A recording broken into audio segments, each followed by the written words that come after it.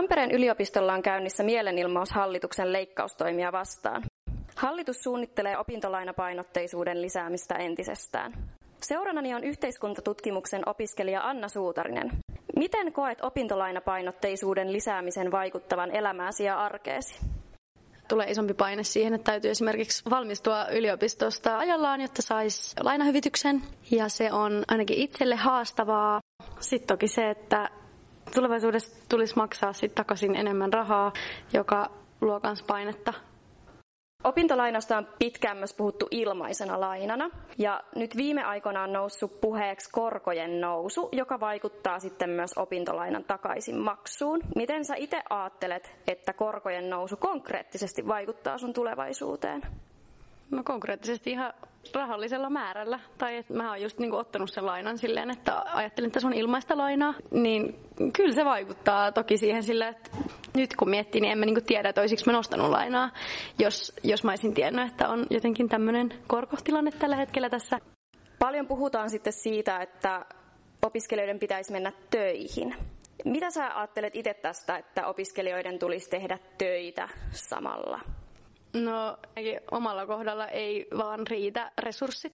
Sanoisin, että kokopäiväisesti opiskelen, niin sitten siinä vielä kaiken ohella töissä. Ei riitä siis aika yksinkertaisesti eikä jaksamiset. Et mä tiedän, että jos mä menisin töihin, niin se heti sit lähtisi heikentämään mun oppimissuoritusta ja opiskelua ihan varmasti. Et kesäisin täytyy sitten tehdä töitä kaksin käsin. Haastattelimme aiheesta myös yhteiskuntatutkimuksen Tenure Track-professoria Miia Tammeliinia. Tammelin kertoo, mitä kasvava lainamäärä tarkoittaa opiskelijan tulevaisuuden kannalta.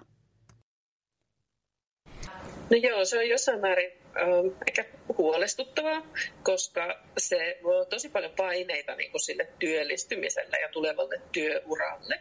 Että se voi heijastua sitten ylipäänsä elämän suunnitelmiin, esimerkiksi perheellistymiseen ja siihen, että miten tavallaan pystyy sitten aloittaa sitä opintojen jälkeistä työelämää. Ja tilanteet, kun valmistutaan, niin on hyvin erilaisia. Et joillakin aloilla niin on vahva usko siihen, että voi työllistyä suhteellisen hyväpalkkaiseen työhön ja semmoiseen aika vakaalle työuralle. Mutta sitten taas toisilla aloilla niin saattaa olla, että on jo tiedossa, että se palkka ei välttämättä ole hirveän korkea. Tai sitten, että se työ saattaa olla semmoista paljon epävakaampaa. Ja tästä syntyy hirveän paljon sitten niin paineita ja jotenkin semmoista eriarvoisuutta myöskin. Tästä päästäänkin vähän tähän mun seuraavaan kysymykseen, koska on kuitenkin olemassa joitakin niitäkin opiskelijoita, joilla ei sitä velkaa ole ollenkaan.